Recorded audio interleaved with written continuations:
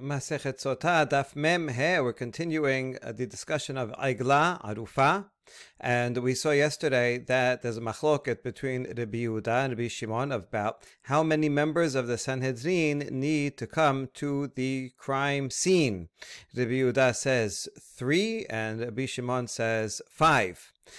So now we're going to see yet a different opinion that even more people, important officials, need to come out to the crime scene to initiate the Egla Arufa process. Matnitin de like Rabbi Eliezer ben Yaakov de Tanya Rabbi Eliezer ben Yaakov Omer ze kanecha zo Sanhedrin shoftecha ze melech vechohen gadol melech tichtiv melech b'mishpat yamid ares kohen gadol tichtiv ubata el hakohanim halviim ve'el hashofet asher yeh b'yamim. So according to Rabbi Eliezer ben Yaakov, he learns from the word zekenecha, not the plural that this means 2 or 4. No, zekenecha means, as we're going to see, the entire Sanhedrin has to come out. And shoftecha, that refers to who are the leaders, who is called judges, the king and the Kohen Gadol, everybody, all of the leadership has to come out to that crime scene. Where do we see that a melech is called a shofet? From the pasuk in Mishleh, a king by justice establishes the land. The king is in charge of justice. In fact, the king can adjudicate any case. It goes to a court, but the king is a parallel judicial body. And as we see, many of the kings would be judges as well, like Shlomo HaMelech himself. Kohen Gadol also is called a shofet, as it says. This is in the context of if you don't know a law in your local court, then you come to the Sanhedrin. There's also the source of the law of Zaken Mamre, which was going to be important in a second. That means if the Sanhedrin issues a ruling, and there's some elder there, an important wise leader, a Tamid Chacham in his own right, and he comes and hears the decision of the Sanhedrin. If he should go back home and act and rule in the opposite way against what the Sanhedrin says, he can teach theoretically, I think that this is wrong, but if he actually practices against the Sanhedrin, then he's called Zaken Mamre, a rebellious elder who gets the death penalty, and it's so serious because he's a Zaken, he threatens the authority of the Sanhedrin. In that context, it says, if you don't know a law in your local court, you come to the Kohanim Halviim, that's the phrase in Devarim, the Levitical priests, because some Kohanim are also Leviim, Ve'el HaShofet, and to the Shofet. So you see that the Shofet is part of this group of Kohanim Leviim. Now, other Gemariot say El HaShofet means he's not a Kohen or Levi, but rather a different person, Shofet. But anyway, in this Midrash, he's taking it as the Kohen Gadol, Kohanim Leviim, other Kohanim, and the Shofet, meaning Kohen Gadol, that will be in those times. So here we see that the king and Kohen Gadol are both called Shoftecha. The Kohanim were definitely involved, according to this pasuk, were definitely involved in judging. That's part of their role. Sacrifice is only a small part of their role. They have to do lots of other things, teaching and judging. And so they all have to come to the crime scene. Iba elehu, Rabbi Eliezer ben Yaakov, bemelech vekohen gadol hu de paligva besenedri ke Rabbi Yehuda ke Rabbi Shimon tzibira le odilma besenedri name paligad deika kula sanhedri. A question, according to Rabbi Eliezer ben Yaakov, I know he disagrees with the opinions in the Mishnah. Is he only disagreeing regarding the king and Kohen Gadol, that Rabbi Eliezer ben Yaakov says they have to come, and the opinions of the Mishnah say they don't have to come, but he's agreeing regarding the Sanhedrin, either way, either according to the Yehuda, he agrees that just 3 members of the Sanhedrin have to come, and according to Rabbi Shimon, he says that 5, right? But Rabbi Eliezer ben Yaakov would agree with one or the other, or maybe he's disagreeing even on the number of people from the Sanhedrin, that according to Rabbi Yehuda and Rabbi Shimon, it's only 3 or 5. According to Rabbi Eliezer ben Yaakov, the entire Sanhedrin has to come. Maybe that's what it means when it says Zekanecha, that they all have to come. So we're going to attempt an answer. Amar Rav Yosef Tashema.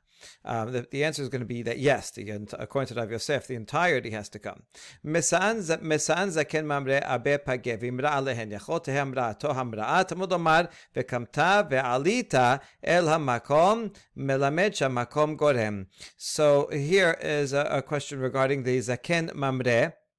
we just mentioned, if he goes to the Sanhedrin in Yerushalayim on Harabayit and he hears their ruling and then defies it, then he deserves the death penalty. The question now is, let's say he found the Sanhedrin not in their usual place on Harabayit in Lishkat Hagazit, but rather in a different place, like Bepageh. Bepageh is a known place. It's right on the outskirts of Yerushalayim. It's like a suburb of Yerushalayim. There are many cities in America called Bethpage that are mentioned because of this. Christians, for some reason, were like this city, and so called cities in America by the same name. So it's right outside Jerusalem. What does it mean? Be would be the place of the house. Pageh has something to do with eating or figs, perhaps because they had small figs there. Pag is a small unripe fig, or because it has something to do with Greek eating, because one is allowed to eat kodashim in that place. It's considered a suburb of Yerushalayim. It's so close to it that the Sanhedrin once upon a time extended the borders of Yerushalayim to include it so that one can eat kodashim in that place. All right, so it was an important place. And let's say, for example, the Sanhedrin might be over there at Bethpage, and that's where this Zaken went and asked him this question, and they gave a ruling, and he goes back and he defies the ruling that they gave at Bethpageh. Would that be considered an official disobeying, and he would be called as a Zaken Mamre, capital punishment? Answer is no, because it says only if he goes up to the place, that the place is a necessary cause. The place meaning the usual seat of the Sanhedrin in the Lishkat Hagazit. Only if they give a ruling from there is it considered an official ruling, such that the Zaken Mamre will get the death penalty. If he happened to hear ruling when they were out and doing field work, on a field trip, then the Zaken Mamre would not. Now, this is not the proof continues. The nefuk kama. Now, how many people of the Sanhedrin left? Now,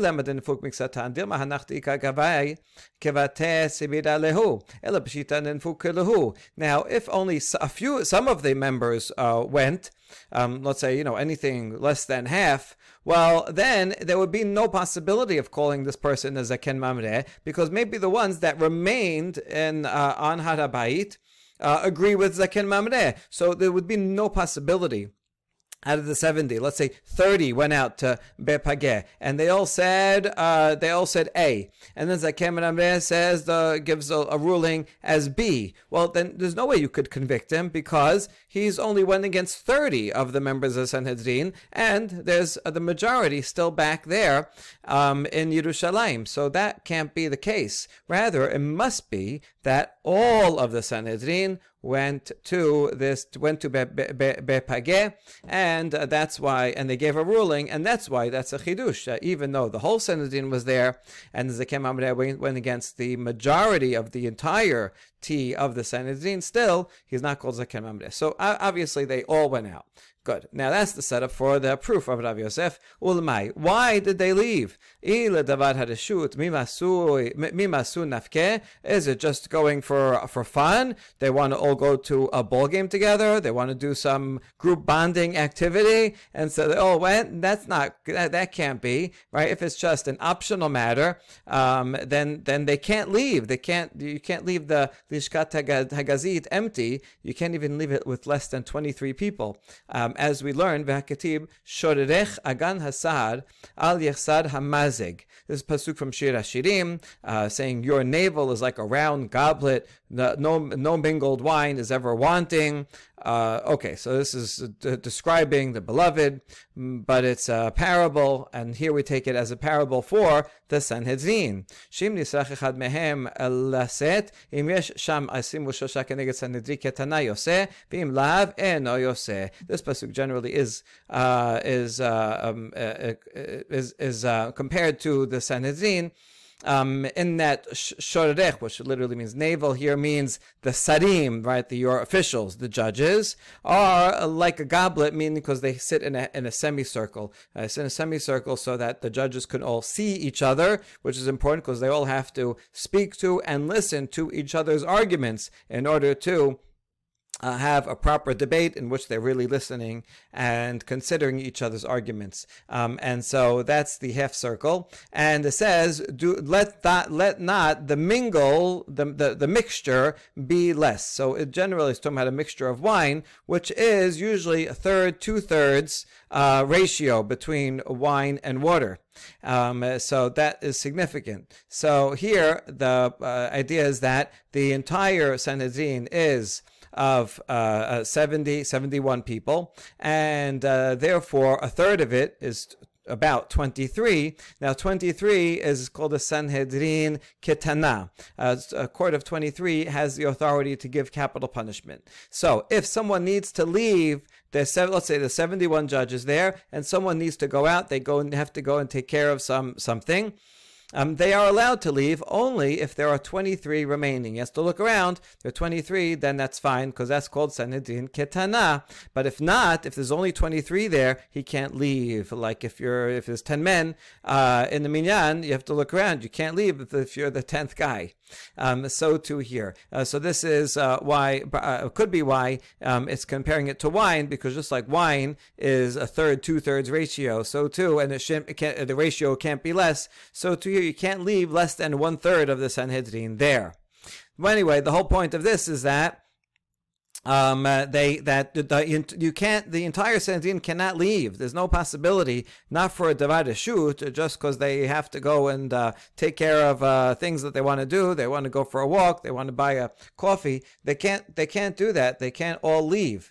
There has to be 23 there. So therefore, it can't be that they're leaving just for the shoot, for fun. Ela peshita l'dvar mitzvah. Rather, if the whole Sanhedrin is going somewhere, and we just proved that's the whole Sanhedrin because of the Zaken Mamreh law, then they must be going for a mitzvah. Lemai, what mitzvah would the entire Sanhedrin leave?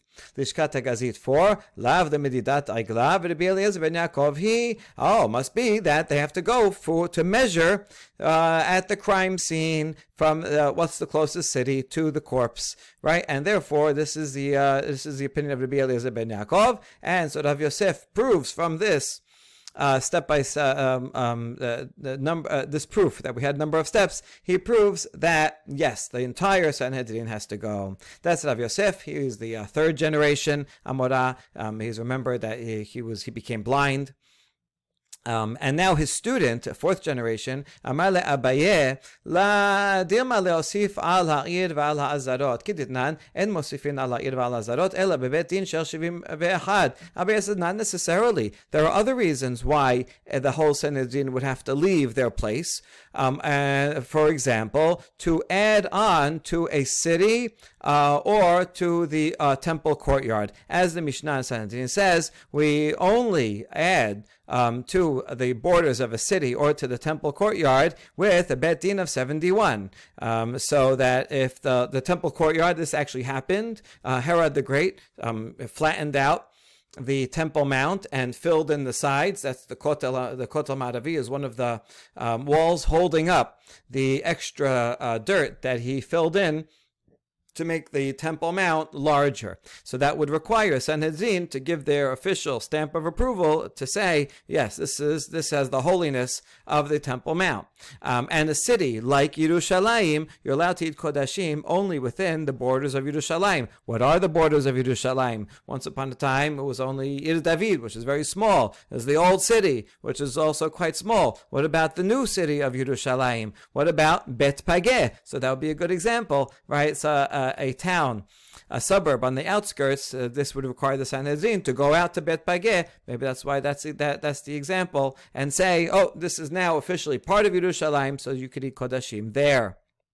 Okay, so therefore Abaye says, yes, I agree that the entire Sanhedrin does sometimes come out for a mitzvah, but that mitzvah does not have to be Egla Arufa. It could be for expanding borders, and therefore there is no proof that this is the opinion of Rabbi Eliezer ben Yaakov.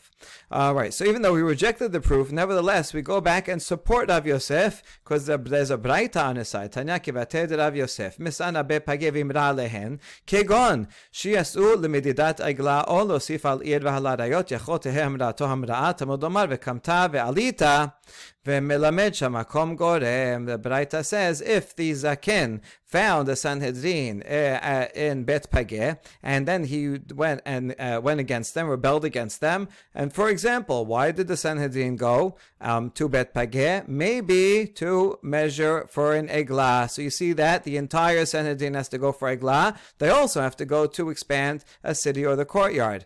And so in that case, would the elder be considered liable if he rebels? And the answer is no. You have to go to the place only if he rebels against something that they say in the official place in Lishkat Hagazit.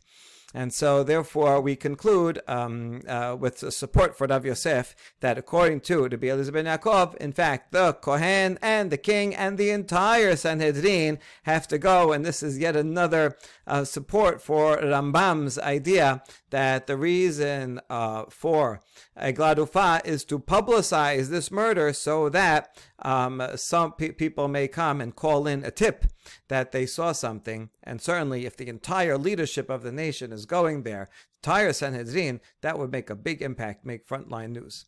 Nimsa tamun begal o talui bilad. The Mishnah mentioned that if the corpse was found under a pile of stones, hidden, buried, then that doesn't count. Or if it's hanging on a tree, then also you do not do the Eglah Arufa ceremony. It has to be lying on the ground.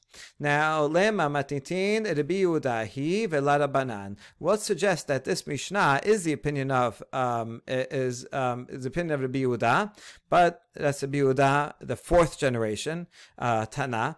Not to be confused with Rabbi Yehuda Nasi, the fifth generation. So the Mishnah seems to be Rabbi Yehuda, this Mishnah, and not the opinion of Rabbanan. What do they say? The Tanya. V'shachachta omer basadeh perat letamun. Divrei Rabbi Yehuda. Hachamim omrim basadeh lerabot et hatamun. Now we're going to compare two different laws. One is Eglah Arufa, where it says that in Mishnah that if it's hidden, we do not apply Eglah Arufa. And the other is shichicha. If a farmer forgets a sheaf of grain in the field, then he has to leave it for the poor. Okay, now why does it say v'shatoma basadeh? Why basadeh? That excludes if it's hidden. If there's a sheaf there and it's covered over and I forgot it, I can come back as the farmer and I can take it back because it was covered. And that's the opinion of Rabbi Yehuda. Shichicha does not apply to something covered. Hachamim say basadeh. No, that's an extra word. Basadeh comes to include something that's covered. Even if it's covered, right, that's the poor people's prerogative. They get a chance to go through the field and they'll push things away and see if there's any sheaves that have been covered up and left in the field. So, assuming that it's the same law, which we don't have to assume, we're going to reject this in a minute, but can we compare them? That's the question. And therefore, in the Mishnah that said a covered body does not apply to Eglah Arufa. Eglah Arufa does not apply to a covered body. What would be the opinion of Rabbi Yehuda, who says that Shichicha does not apply to a covered sheaf. And so that would be consistent. And our Mishnah is Rabbi Yehuda against Rabbanan.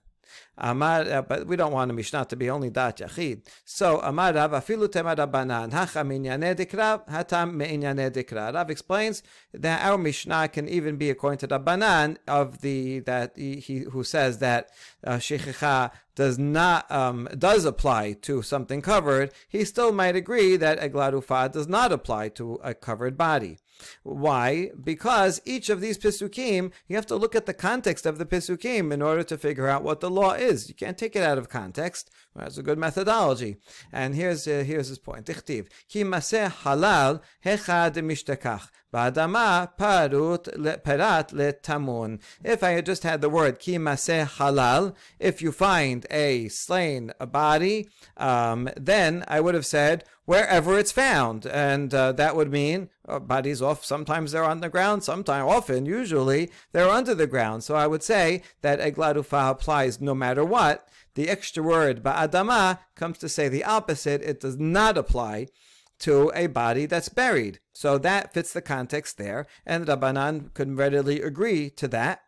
And that would be the opinion of the Mishnah. Whereas, regarding shichecha, look at the context. Dichtiv ki tiksod kesirecha basede v'shachachta, omer, shichecha yudumya de kasir, ma kasir begalui, af shichecha begalui, katav rachamana basede, lerabot et hatamun. And the context of shichecha is when you are reaping, harvesting, you're cutting the grain in your field, and if you forget something. So here, the thing that you forgot must be similar to the thing that you're harvesting. Just like the thing that you're harvesting is out in the open. When you cut the grain, then it just falls there and stays up there on the ground so that you can go and collect it. So too, I would assume that shichecha is only that which is uncovered and revealed. Similar to the rest of the grain. And that's why the pasuk, if it has an extra word, basadeh, comes to teach me the opposite, that even if it's covered, you still have to do shichecha. In other words, without that word, from the context, I would say, only if it's uncovered is shicha, so the word basadeh comes say the opposite. In each case, the extra word is coming to tell you the opposite of what I would have thought. But in each case, the thing that I would have thought depends on the context, and that's why each one makes sense in its context. So Rav says, even Rabbanan may very well agree that regarding shichecha, shichecha does apply to sheaf that's covered up. But egladufa does not apply to a corpse that is covered up. Okay, good. Now that we have this Rav's explanation of the Pesukim, let's turn back to Rabbi Yehuda. Rabbi Yehuda name tipukle meshichecha dumya de kasir. Rabbi Yehuda, who says that it applies only when it's when it's covered. Shichecha applies only when the sheaf is covered. So why does he need this pasuk here that was quoted above? Shechata omer basadeh, right? Perat letamun. Why is he doesn't have to exclude something that's hidden? In fact, just from the context of the Pesukim themselves, that would be evident. As we said over here, something that you cut, the harvest, is out in the open, so shicha should only apply to something out in the open, and not something that's hidden. So that by itself would prove Rabbi Yehuda's point. And we say, Nachinami, you're right. He doesn't need the word basadeh to tell me the opposite. He doesn't want to say the opposite. The Pesukim by themselves would tell me that it applies, shicha only applies to something out in the open. All right, if so, ve'ela besadeh lamali, then sadeh is an extra word. And we don't want to use it to do the opposite, to limit, as Rabbanan do, because Rabbi Yehuda says it only applies to something out in the open. So what is he going to do with the word basadeh? Rabbi Yehuda is going to use the word basadeh to include forgotten standing grain, grain that's left standing. I forgot a patch of grain. I forgot to cut it in the first place, and it's still standing there. Is that called shicha? The answer is yes. It's basadeh. It's still standing up in the field, and I forgot a couple of stalks over there. I have to leave it for the poor.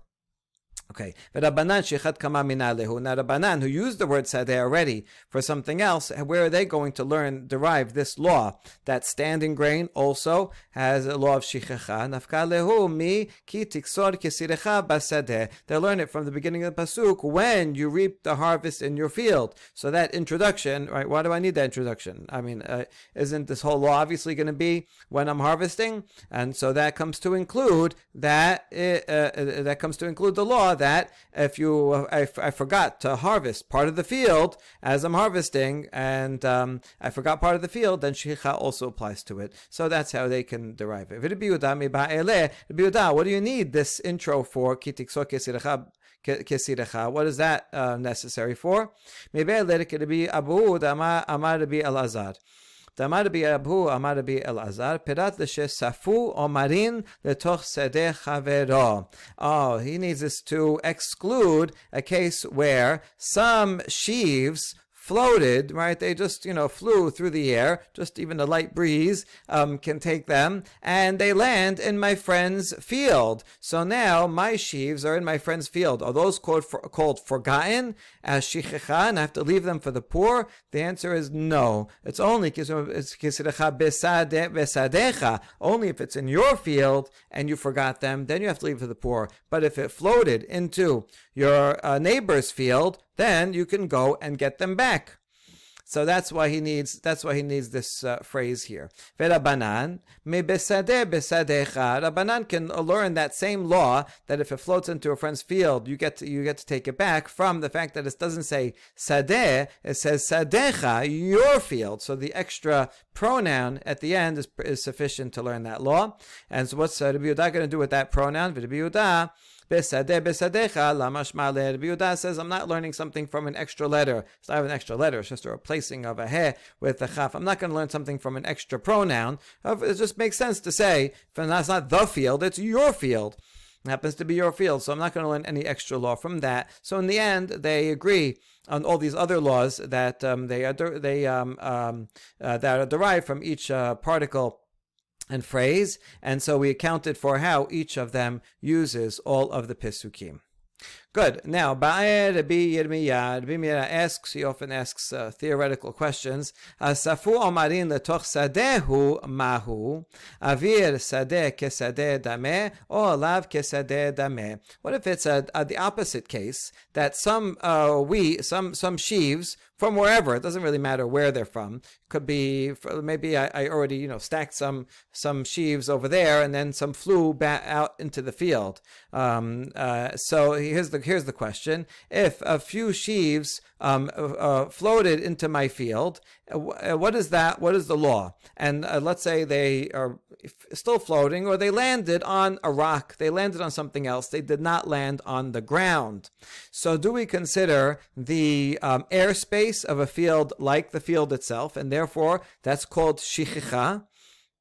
Or is it not like the field because it's on top of something else, and so therefore it's not like the field. It will be like I have it in my house or in a place where I'm guarding it, and so it's not like in the field, right? The shicha only applies if it's still out there in the field, but this is not in the field. It's on a rock or it's floating. So that's his question. Amar le Rav Kahana le Rav Papi, v'amri la Rav Kahana le Rav Zevid. Tifshot lemed Rabbi Abhu, amar Rabbi Elazar, amar perat shesafu, omarin letoch sadeh chavero, de chavero in, lesadeh letoch sadehu Allah. So either Rav Kahana or Rav Kahana told Rav Papi, or Rav Kahana told Rav Zevid, he told one of them, I can derive an answer from the statement that we just saw of Rabbi Abhu in the name of Rabbi Elazar, who said that shichecha does not include a case of sheaves that floated from my field to my friend's field. There I can go get it back. So that's the end of his statement. We can infer if it went into his field, then I can get it back. But if it floated into my field, then I do not take it back, and that's called shichicha. And so even though it's floating there on my field or resting on something else, that is not called shichicha. So that might be a good answer, right? And we said no. Safu in munachin la haba enan besadecha veleka. Says no, you're missing the point of Rabbi Abhu. Rabbi Abhu's point was not about the fact that it's floating. The floating was just a way of explaining how it got there, right? You didn't put it there on purpose, that it just floated there itself, right? The point of his statement was to say that it's in his field. It's in someone else's field, and that's why it's exempt. Right, so he says, according to your reasoning, so would you say that if it's in someone else's field and it's floating, then I can take it back. But if it rested on his field, then it's shichicha. But that's not true because we need besadecha only if it's in my field. So it really doesn't matter if it's floating or not. If it's in his field, then I can get it back no matter what. The floating was a side point, so you can't prove it from there. So ela letoch sedeh chavero v'afilu munachin v'hai dekamar safu de la mashkachat la ela besafu. Rather, in truth, according to the Rabbi, even if it was in his friend's field and it rested right on the ground, still I could go get it back. And why does it say safu? Because that's just a typical case. How else would it get there unless it floated there? All right, so that is a rejected proof. And back to Rabbi Yirmiyah's question. If I have some sheaves that came and they're floating on my field or resting on something else in my field, is that called shichicha? Tashema. Let's try to learn it from this Baraita that is found in the Tosefta and Pe'ah. Omer shechazik bo lo licho la'ir ve'inicho Al gabe chavero ushchacha hatachton shichecha ve'elyon eno shichecha.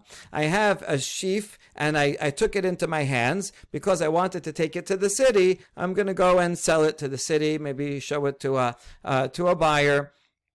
And then, in the meantime, I'm looking for gathering some other things, and I put it down on another sheaf. I put the sheaf that I have in mind, and I put it down on another one, and then I forgot about it. I left it there. So what is that? What is the law? So the one on the bottom is shichecha. The one on top is not shichecha. Oh, could be different reasons why. We'll try to explain what the reason is. I mean, a simple reading is that the bottom one was there left in the field, so that's shichecha. The top one, I was holding on to it, right? So I want it. I just left it there temporarily, but I did forget it. Okay. Anyway, so the bottom one, the shichecha, the top one is not shichecha. I can go get the top one back. Now, that's Tanakama. Rabbi Shimon ben Yehuda Omer mishum Rabbi Shimon shenehem enan shichecha hatachton mipnei shu tamun ve'alyon mipnei shehu saf. Rabbi Shimon says neither are shichecha, and each one for a different reason. The lower one because it's covered. And something covered, as this is a law in the Mishnah, a sheaf that's covered, shichecha does not apply to that. And the upper one is because it's floating. It's not literally floating, but it's not on the ground. It's on top of something else. And therefore, shichecha does not apply to it. And so this would be a good point, a good proof here that something floating on top of something in my field and something floating, shichecha does not apply to that item, right? And this would be true according to both. Ad kan pligi ela betachton, aval b'yon divrei kol la shichecha. The machloket between Tanakama and Rabbi Shimon ben Yehuda is only regarding the bottom one. Regarding the top one, everyone agrees it's not shichecha. So this is a good proof that something floating has not on the ground, and shichecha does not apply to it. But we're going to reject this proof. Maybe in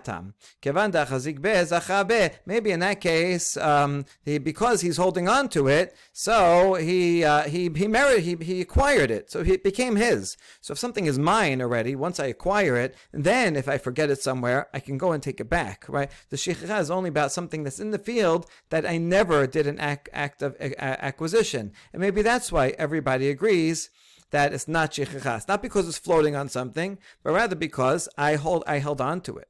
Now we ask, if that's the reason, then why bother mentioning that he put it on top of another sheaf? Even if he put it down on the ground, it would not be shichecha. If the whole point is I picked it up, I acquired it, so now it's not shichecha anymore. It wouldn't be shichecha no matter what. Even if I put it down on the ground, it would not be shichecha. So why bother saying it's a case that we put it on top of another one? And Nachiname says, you're right. The reason why instead he put it on top of another one is to teach us a law about the bottom, right? Because the bottom one, according to Rabbi Shimon ben Yehuda, he says the bottom one is not shichecha because it's covered. So that would only be true if you put it on top of that one. So he wanted to teach us the law about covering, that according to Takama, the one that's covered is shichecha, and the one that's and according to Rabbi Shimon, the one that's on the bottom is not shichecha. But you're right, the top one has nothing to do with it, the fact that it's floating. It's only because he acquired it. Now yes, wait a second. There's the reason. It says the reasoning here because it's floating. So doesn't that mean that the reason why it's not shichecha is because it's floating, not because he acquired it? It gives the reason. And the answer is Ema mipnei shehu kesaf. No, it means that it's like it's floating. It's like it has not been put down at all. Because he acquired it, it's as if it's still in his hands. And so it's still like floating, but it doesn't mean that it's a law about anything that's not on the ground. Really, that has nothing to do with it. So there is no proof from this baraita to answer the question of Rabbi Yirmiyah. Now, Amar Abaye, Hareni keben azai beshuke Tiberia. More on this theme, Abaye once went out and said, I am feeling very sharp today, and I am going to be today like Ben Azai in the markets of Tiberia. Who would go? Ben Azai, one of the greatest sages, he knew everything by heart so well, he would go out into the marketplace of Tiberia. He says, anybody ask me any question, right? Real question, theoretical question, I can answer it. Abaye says, I'm ready to be challenged today. Ask me anything. So one of the sages had a sharp question and asked him, Let's say you have, back to Eglah Arufa, two slain people, one on top of the other, but they're not perfectly aligned, right? One is a little more this way, one is a little more this way, but they're overlapping. Mehechan hu moded. From who do you measure from? From the top guy or from the bottom guy? Now, this is, I hope it's a theoretical a question, but you could see that now we're going to compare this law to the law of the sheaves that are each on top of the other. Now, here's the size of the challenge. Min b'mino have tamun, umin b'mino la have saf, u'me'alyon moded. So we say min b'mino because it's the same type. They're both dead bodies, and so therefore they're of the same type. If something's of a different type, then it makes sense to call it covered, right? I have a clay cover covering a bowl of soup, right? So then that's called a cover because it's of a different item. But and the same thing with the thing on the floating, right? If I have a sheaf floating on a rock, that's two different items. So clearly you'd say that is not on the ground; it's on a rock. That's so when it's min b'she'eno mino, it's much clearer. But here we're talking about where it's the same item, right? If I have a pile of sheaves, then do I call the one on the bottom floating? And not really floating; it's just a whole pile, right? And the one on the bottom, is it hidden? Is it buried? Or we wouldn't call buried because it's all the same item. Or maybe not. Maybe you would call it buried and you would call it floating. So that's what we're going to discuss. All possibilities.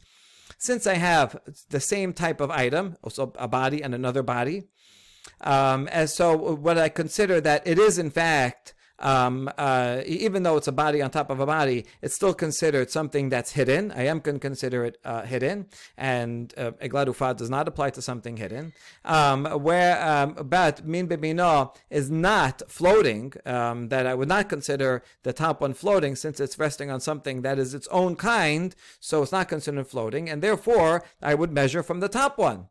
Or min b'mino have saf, umin b'mino la have tamun mitachton moded. Maybe the other way around, that if something that's the same type is considered, even though it's the same type, it is considered floating, the top body, even though it's on another body, it's the same type, still it's not on the ground, so I'm going to consider that one floating, and so I'm not going to count from that one, because it's like it's hanging in the tree. Min b'mino is not tamun, and even though the bottom one, even though it's covered by something, but since it's covered by something of the same type, so that's not called that it's covered, because it's the same type, so therefore the bottom one does count, and I would measure from the bottom one. That's the other way around. Or maybe neither. Min b'mino have tamun, umin b'mino have saf, v'la mitachton moded, v'la me'alyon moded. Maybe neither of them count, because when it's of the same type, even though it's the same type, it's considered covered, and even though it's the same type, it is considered floating, and therefore I can't count not from the top and not from the bottom. There's also the fourth possibility that both of them do count, and then you'd have to figure out how to measure from both the top and both the bottom. So these are all the different sides of the question, and you can see Abaye really got himself into a mess. He asked for a challenge, and he sure got one. Let's see how he's going to come up with an answer on the spot. Amarle tini tuha. Oh, that's a simple one. There's an explicit tosefta. What, you don't know? Don't you know the tosefta that answers that question? Well, here's why it's why he's he is deriving one thing from the other. It's really not explicit. It's about the case of shichicha that he's bringing in and comparing. So you see his brilliance here. It says, "Omer shechazik bo." לא לכל לעיר, וניחול גבי חברו ושכחו, התחתון שכחה, והעליון אינו שכחה. We're re-quoting the Braita, that Tosefta that we just said. Someone is holding an omed because he's going to bring it into the marketplace, but he put it down on another sheaf, and he forgot it there. So Tanakama says the bottom one is shichicha, and the top one is not shichicha.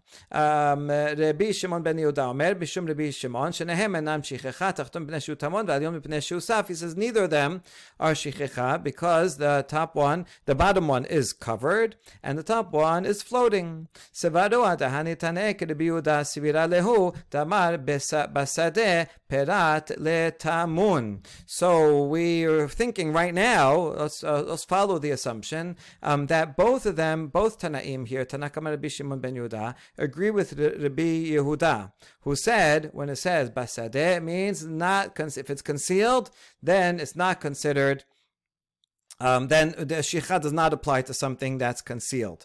Now, if we follow that assumption, then here we can have an answer. Rabbi can have an answer. This is min b'mino because I took one sheaf and I forgot it and I put it on top of another sheaf. Have tamun. It is considered covered, right? In other words, Rabbi Shimon ben Yehuda says it is covered.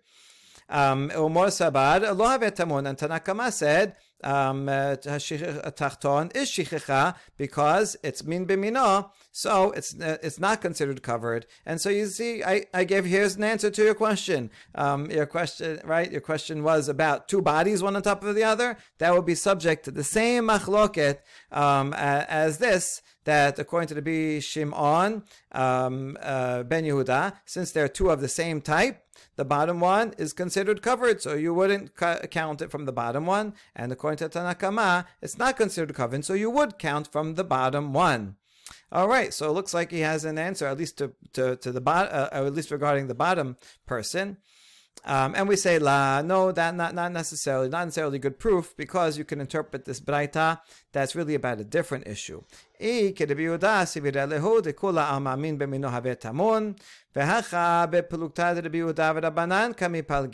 Rabbanan kerabanan, Rabbi Shimon ben Yehuda keRabbi Yehuda. The machloket in the Tosefta and Pe'ah is precisely whether we should follow Rabbi Yehuda regarding Egla Arufa or not. So that, right, Rabbi Yehuda, Rabbanan, back in Egla Arufa. So Rabbanan, that means the Tanakama of the Tosefta and Pe'ah, who says that the bottom one, even though it's covered, still it's considered shichicha. That follows Rabbanan, who says regarding Egla Rufa, even if the body is covered, still you apply the law of Egla Rufa. Whereas Rabbi Shimon ben Yehuda, who says that the bottom sheaf, since it's covered, is not shichicha, shichicha does not apply to something covered, he would follow Rabbi Yehuda in Egla Rufa, that says that a covered body, the Egla Rufa, does not apply to that, just like it does not apply to the covered sheaf. And so that is the machloket, whether or not you follow Rabbi Yehuda. But everybody would agree that if you follow Rabbi Yehuda, then even though it's min b'mino, it is considered something covered, and that would be in fact a partial response to the original question that was posed back up here to Abaye. And it is a good comparison, that min b'mino is covered, and therefore we have one body on top of the other, so the bottom one is considered covered, and if we follow Rabbi Yehuda, which the Mishnah does follow Rabbi Yehuda, then the bottom one would not, the Egla Rufa would not apply to the bottom one, and you would only measure from the top one. So it is, so we do have a partial resolution. Now we ask about this reading. If this is, if in fact they're only arguing about whether we follow Rabbi Yehuda or not, then why does the Braita bother talking about a case where there's one sheaf on top of another sheaf? Even if it was covered with dirt or with pebbles, it would be the same thing. They would be arguing, the sheaf is covered, so do we follow Rabbi Yehuda or not? And the answer is inachinami. You're right. We could have that would have the machloket between Tanakama and Rabbi Shimon ben Yehuda would still apply if it was covered with dirt. But the reason why it uses a case of sheaf over a sheaf, but it wanted to add an extra chidush to show you the extent to which Rabbi Yehuda would say that something covered is considered covered and exempt, that even if it's covered by its own type of substance, that's considered concealed, and the law of sheaves, of shichcha, does not apply to the one under, and certainly the law of egla arufa. That's actually what Rabbi Yehuda is talked about, that the law of egla arufa would not apply to the item, to the body underneath another body. Good. Now, next, baraita, tenor banan, halal velo hanuk. The word halal means a slain person, implying that he was killed violently with a metal weapon, but not if he was strangled, like in a chokehold. Halal velo mefarper, and he has to be killed, not if he's still twitching and almost dead. Egla arufa only applies when he's totally dead. Ba'adama velo tamun begal. Ba'adama has to be on the ground and not under a pile of stones. Nofel velo talu beilan, that he has fallen and not if he's still hanging in a tree. Basadeh velo saf al pnei hamayim, he has to be in the field and not floating on water. That's all Tanakama. Rabbi Elazar omer becholan im haya halal orfi. And Rabbi Elazar disagrees and says in all these cases, as long as he was slain with a metal weapon, then that's egla arufa. So he agrees with the first derasha, but disagrees with the rest. Doesn't matter. It only matters how he's killed. Doesn't matter where you find the body. Tanya, Amar Rabbi Yosef Bar Yehuda, Amru lo Rabbi Elazar. So the sages argued with Rabbi Elazar and said, wouldn't you agree that if he was strangled and then his body thrown into onto a garbage pile, that you would not do egla arufa? Right? You agree to that because here he's strangled. So alma halal velo hanuk. So you agree with the first rasha that it has to be killed with a sword and not strangled. Then why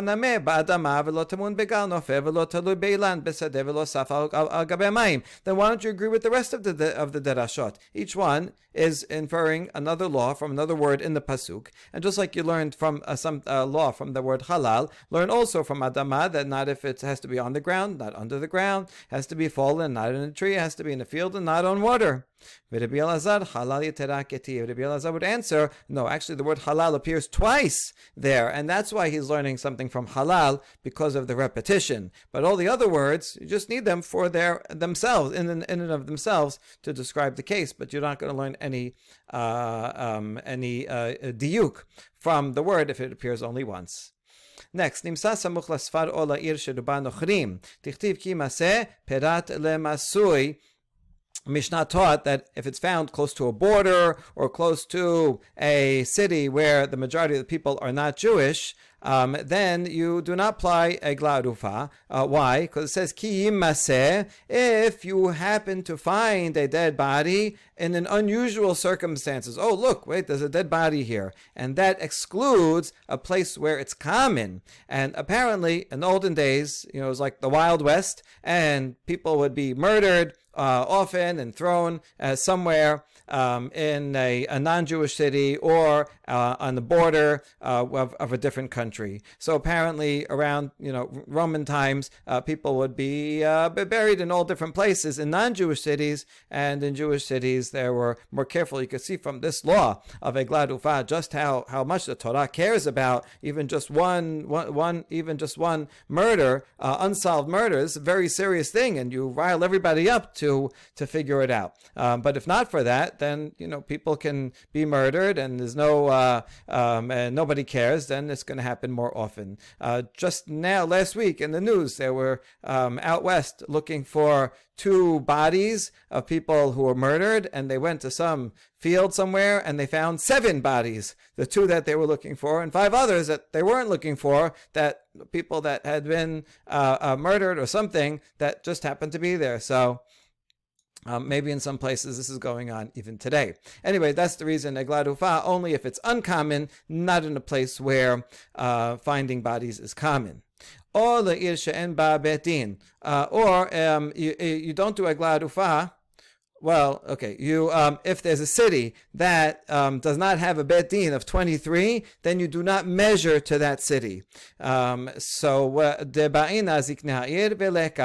the next step is going to be that you're going to take the elders of that city and you're going to bring them out to the site of the murder. Now, if there's no bet din, there's no ziknei ha'ir, you can't do the next step, so it will be impossible to use that city. Now, the continuation of the Mishnah then goes on and says the same law again, that you do not measure to a city that doesn't have a bet din. So we say Peshita kevan detana la'ir she'en ba bet din, anayadana en modedin ela la'ir sheyesh ba bet din. So since you already, isn't this obvious?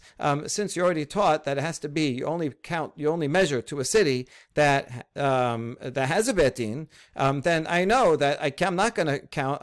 I can't measure to any city that doesn't have a bet din. So why is the Mishnah saying it again?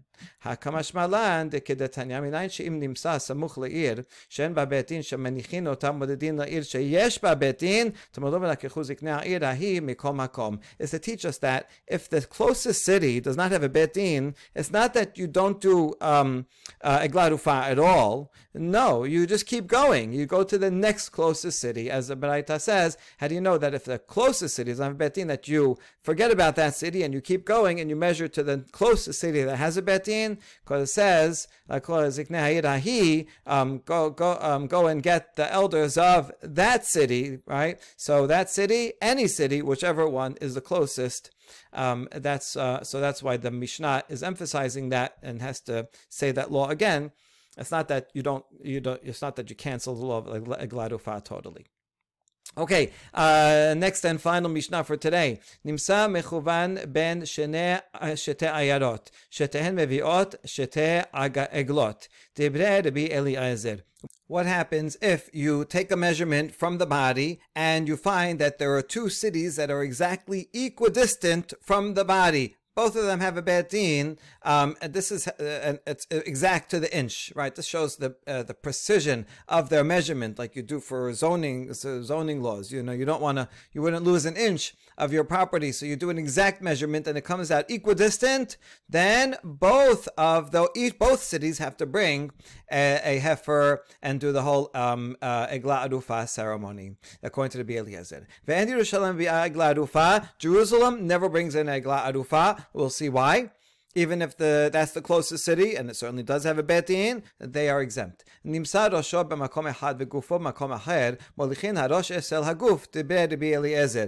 gets a little gory. If someone is killed and their head is cut off, and you find the head in one place and the rest of the body in another place, from which do you measure?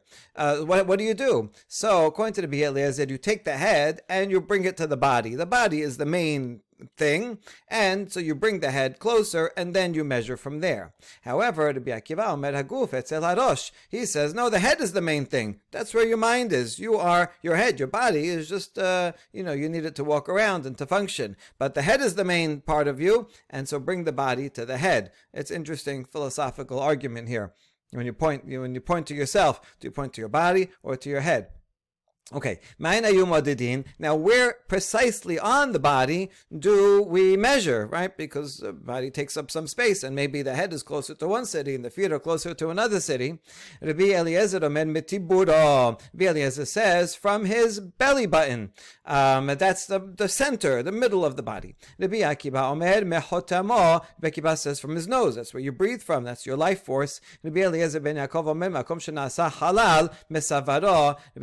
says from the place where he was killed, which is his neck. His head was cut off, and so it's his neck was cut, and so that's where the wound is. That's how he died, and so we measure from there. Okay, there's a bit of a question. If you say it's from his body, then wouldn't that mean, actually it's quite consistent. According to Rabbi Eliezer, you take the head and bring it to the body, because he says it follows the belly button. According to Rabbi Akiva, however, he says you bring the body to the head, because he says you have to follow the nose. And so it makes sense that you'd have the head there and you'd bring the other one along with it. Okay, but the Gemara is going to say that this seems to be redundant, and give a different explanation of the head and body part of this.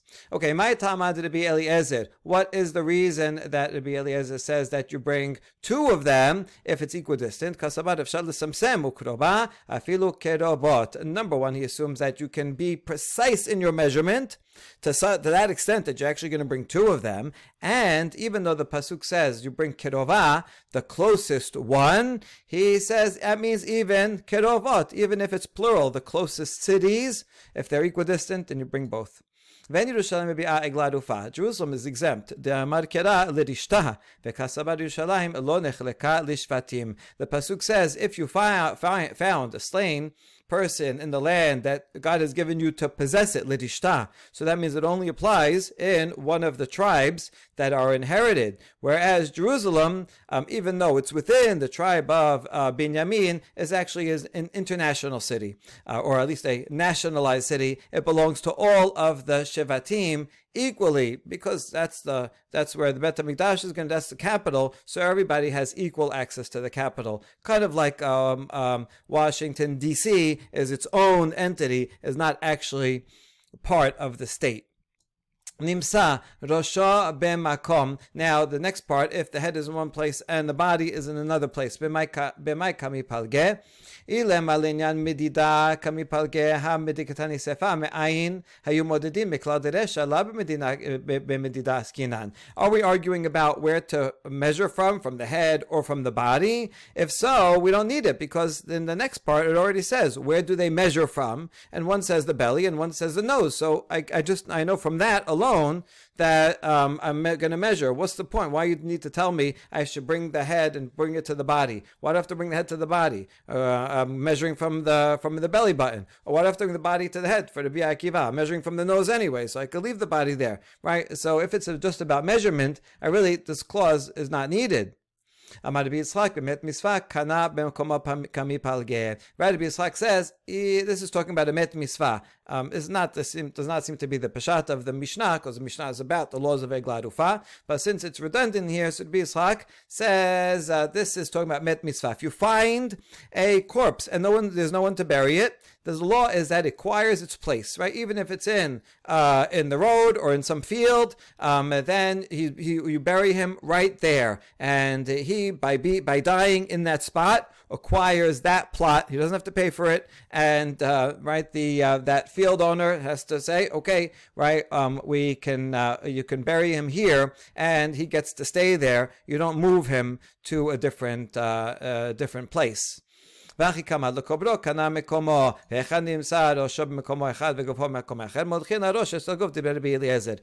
question is, if his head and his body are in different places, then which parcel of land has he acquired? So according to Rabbi Eliezer, you take his head and you bring it to his body and you bury it in the place of the body. Rabbi Akiva says the opposite. The head is the main thing, and you bring the head and you bring the body over to the head, and the spot he acquires is where his head is.